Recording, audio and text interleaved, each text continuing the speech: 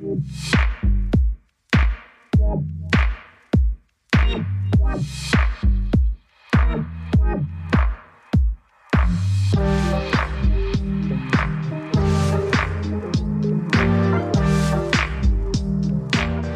understand how problematic that is? Welcome to Problem Addict, a weekly podcast about notoriously problematic pop culture icons, from our favorite reality TV shows past and present, music videos, movies, and everything in between.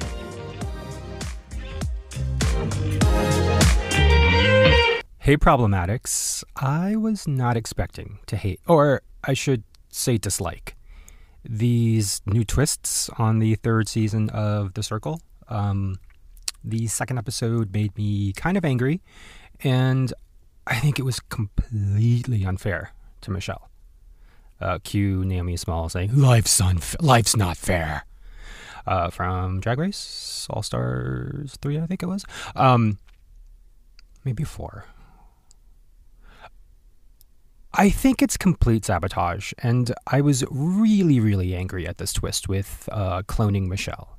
And is it just me, or are we not seeing as much one-on-one chats this season as in the past? I feel like we're not really getting any sort of development in what these people are like, but I think it's just some of these catfish are just so catfishy. And Matt playing as Ashley bugs the hell out of me. I'm not exactly sure why. I kind of want to like Matt as like just a person, but I think the fact that he's like simping so hard over, and excuse my terminology, but he as Ashley is calling Nick, and Nick is just such an average looking tall white dude, maybe with some muscles, but he's calling him Daddy Nick. And one of my pet peeves is when gay men in their 30s go around calling each other daddy. I think it's so cringe. I think it's so strange. It's so bizarre and unnecessary, I feel. But hey, do you? So Kay, who every time I see her name I want to call her Kai, is still the only one I can really stand. Daniel just bugs me in that really infantile, like 20-year-old, hasn't processed a lot of, or hasn't grown up kind of way. Like I said, Ava and Chantel just bug the hell out of me. And they continue to bug when they play as the clone Michelle. And Nick, unfortunately, reminds me of someone I went to high school with, and not in a good way. So why did these idiots trust the clone Michelle? I don't understand. I would have seen right through her fake act. But maybe I just have some more common sense than these contestants. The whole twist just left a bad taste in my mouth. And speaking of mouths, please don't kiss your dog on the mouth. It's gross. It's just absolutely gross. Don't do it. I also watched Everyone's Talking About Jamie. Everybody's Talking About Jamie, I think it's called, which I had such high hopes for, and I fell asleep 3 times during it. The movie is like an hour and 45 minutes, but I fell asleep 3 times. It just bored the hell out of me. I don't think the songs were any good. The lead actor wasn't like charming or didn't have enough. I don't know. I didn't like root for him. He wasn't my hero. And it wasn't the movie I thought it was, or like what the trailer sort of made it to be. But if you're a preteen, teenager, you might like it, but you're probably also not listening to this podcast. All the tropes were crammed into this: the loving mother, the BIPOC female bestie. This time it's a Muslim girl with a Hindi name, as opposed to the typical black girls we usually see as the BFFs to these gay boys. And I did binge the Lula Rich documentary in like 4 hours. It's really good. It's a story I wasn't really familiar with, so I ate it up. Those 2 crooks, they're scammers, and I feel so bad for the people they scammed. I was captivated by all of it. I think they could have added at least 1 more episode, though. I needed a little bit more. I wanted to know like what the next steps were, because they seem to be operating as a business right now, and I think that's kind of crazy. I really loved Sex Education Season 3, though, on Netflix. I don't think a ton of people watch it, but it's a very, I think, honest portrayal of what it's like to be a teenager in high school. I mean, it's England, but still. Even though I think it's funny that they all ride bicycles wearing helmets. But On the plus side, there are queer characters, dark-skinned characters, Southeast Asian characters, token straight people, and it's really well done.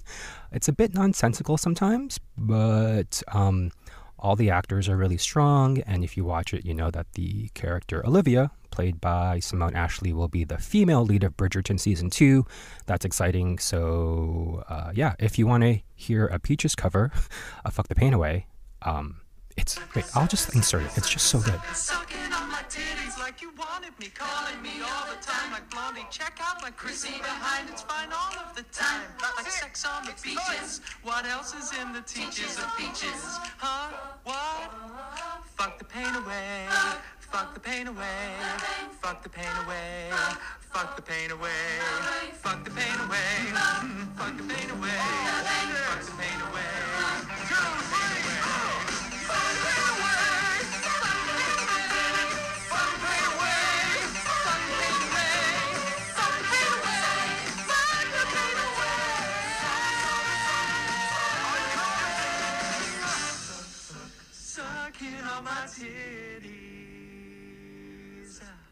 That little performance was better than anything Glee ever did.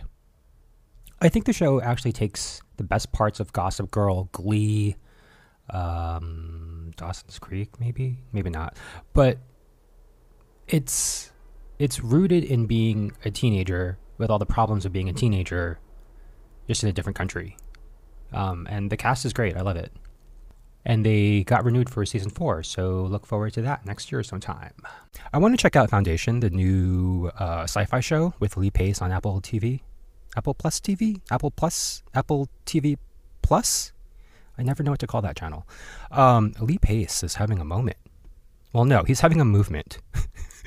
He's always been one of my favorite actors since Pushing Daisies, and that show might have been at least like 20 years ago by now. But he was at the Met Ball.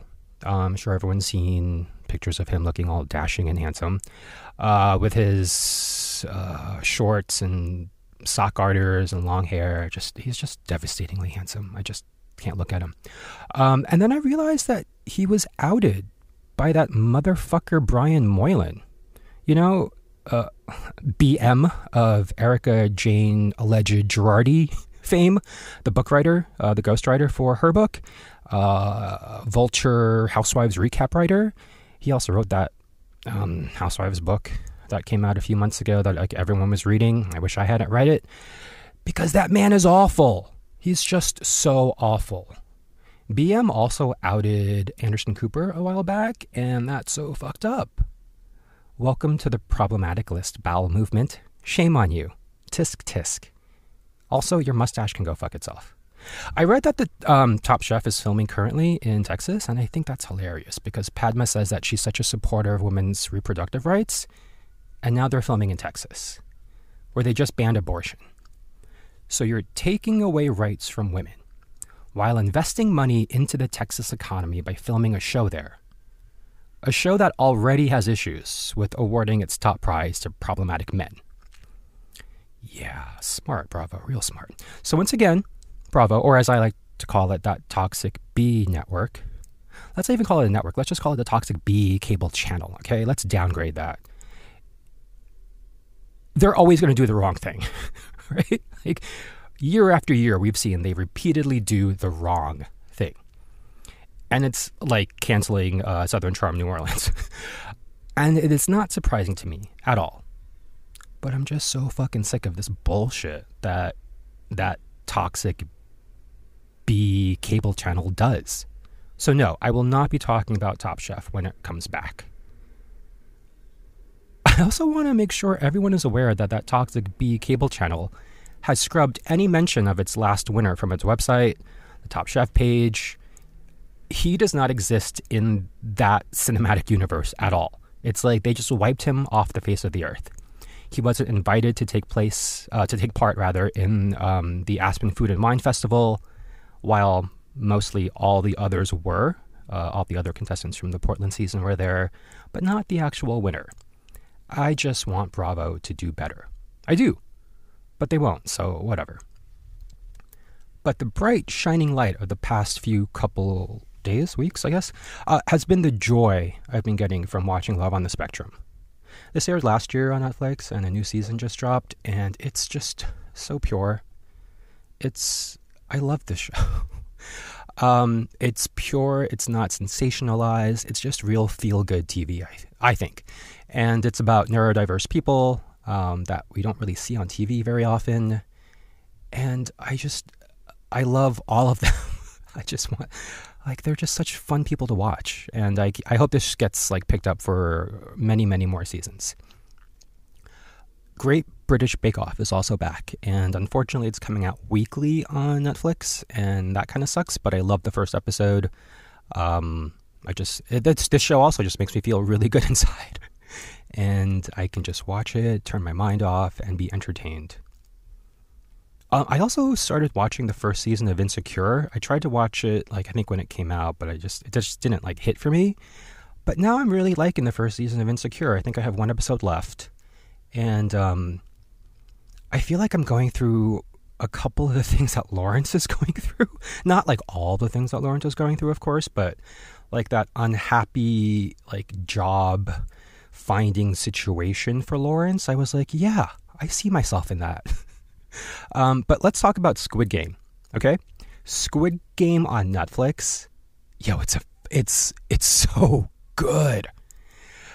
It's like that Japanese movie Battle Royale, which kind of inspired Hunger Games, but it's just so much better. I will warn you, it's violent, but whatever. The show is just unhinged, off. It's just so good. I feel like the first 3 episodes went by super fast. You learn a lot about our 456. Basically, it's everyone gets a number, and they're playing these games, and basically if you don't survive the game, you die, which seems very dark. I mean, it is a dark show, but there's this emotional aspect to it where these people are just telling their stories to each other, their sad stories about how they're in debt or they've done these bad things and now they need to sort of atone for not their sins necessarily, but their bad actions, bad behaviors. And everyone is treated as an equal, even though they're held prisoners. The costumes are good. The production design is amazing. I think in episode 4, you really get to see the intricacies of these games and the behind the scenes of this island. The color tones are bright and festive, but it's got such dark subject matter that it's really interesting to me. It's also really fascinating for me to watch a immigrant, someone from Pakistan, I believe, in Korea, speaking Korean. That just totally blew my mind because I don't recall ever seeing a non-Korean native speaker, non-native Korean speaker speak Korean on a TV show or a movie or anything like that, unless it's a Korean drama, and I don't really watch those. And as I'm watching Ali, the Pakistani character, speak Korean, I think to myself, is that how my Korean sounds to people? I hope not. Because, I mean, I was born in Korea, and now it's my first language, but I still speak it like someone that was raised overseas. My vocabulary is awful. I don't do verb tenses properly. I don't really know my honorifics. Okay, so one thing you need to know about the Korean language is it changes depending on who you're speaking to. Whether the person's older, younger, or your peer, you use different verb tenses, verb forms, completely different honorifics. The language is just so complicated. And it was really interesting, I thought, that when Ali and Sang-woo, I think Sang-woo is number 218, have their conversation, I think in episode 5, there's this great moment where Ali asks, "How old are you?" And that's really important because that dictates how you speak to someone. So 218 tells Ali to call him Hyung. Hyung is the Korean word for older brother. You would never call, let's say if my name was Ali and Sang-woo was Sang-woo, if I was younger than Sang-woo, I would never say, "Yo, Sang-woo." That's just not done in Korea. It'd always just be Hyung, the term for older brother. And then I could probably use his name if there were multiple people. but usually you're talking to one person, so it's fine. It's a tradition. It's tradition you never use someone's first name to refer to them. It's either little brother, little sister, older sister. It's really complicated. Watching this in the original Korean with the subtitles also made me realize that most of the words I remember in Korean are swear words. There's just so many swear words that I heard, and I was like, oh, I totally know what that means. As opposed to like these full run-on exposition sentences where I'm like, I don't know what that means. I'm going to have to actually read the subtitles because I don't understand that term or those words or that sentence. There's a lot of them. There's a great moment that takes me back to my childhood. I think it's episode 5, I hope, between the old man, number 1, and the lead, 456, where they do like a pinky swear. But it's like a pinky swear with a chica, and a chica is like when you put your thumbs together after you do the pinky swear, and that's what makes it official. And I haven't seen that on any sort of form of media. But it's something I did like all growing up. Like it's just like habit, and it's just weird seeing it on TV. It's kind of nice. I mean, like I don't hate on it, but I was like, oh yeah, that was a thing I did when I was a kid. I still have 2 more episodes to go to finish Squid Game. I was not going to like stay up for 8 hours trying to watch it last night. I think I left off, I guess, at episode 7, right? I guess. So there's 2 more left. I think there's 9 total. So I don't want to spoil anything, but I highly recommend you check it out. I was a guest on the Twisted Plot podcast hosted by Evelyn Marley not too long ago, and the episode is out. It is all about my experience on Jeopardy, and I actually go pretty deep into what happened right before Jeopardy, what happened the day of the online contestant test, which ties into like my father passing away and some like weird court stuff that happened to me at the same time.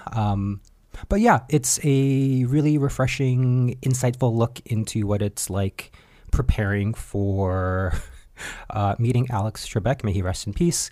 So go check out, I think it's episode 19 of the Twisted Plot podcast with Evelyn Marley. I'll link it in the show notes. And I'll probably be back with Great British Bake Off, maybe? Or I might just go MIA for another 2 weeks. Hey, all you problematics. Thanks for listening. Check me out on Instagram. I can be found at problematicpod. That's problematicpod. And leave me a 5-star review on Apple Podcasts. Check you next time. Thanks for listening.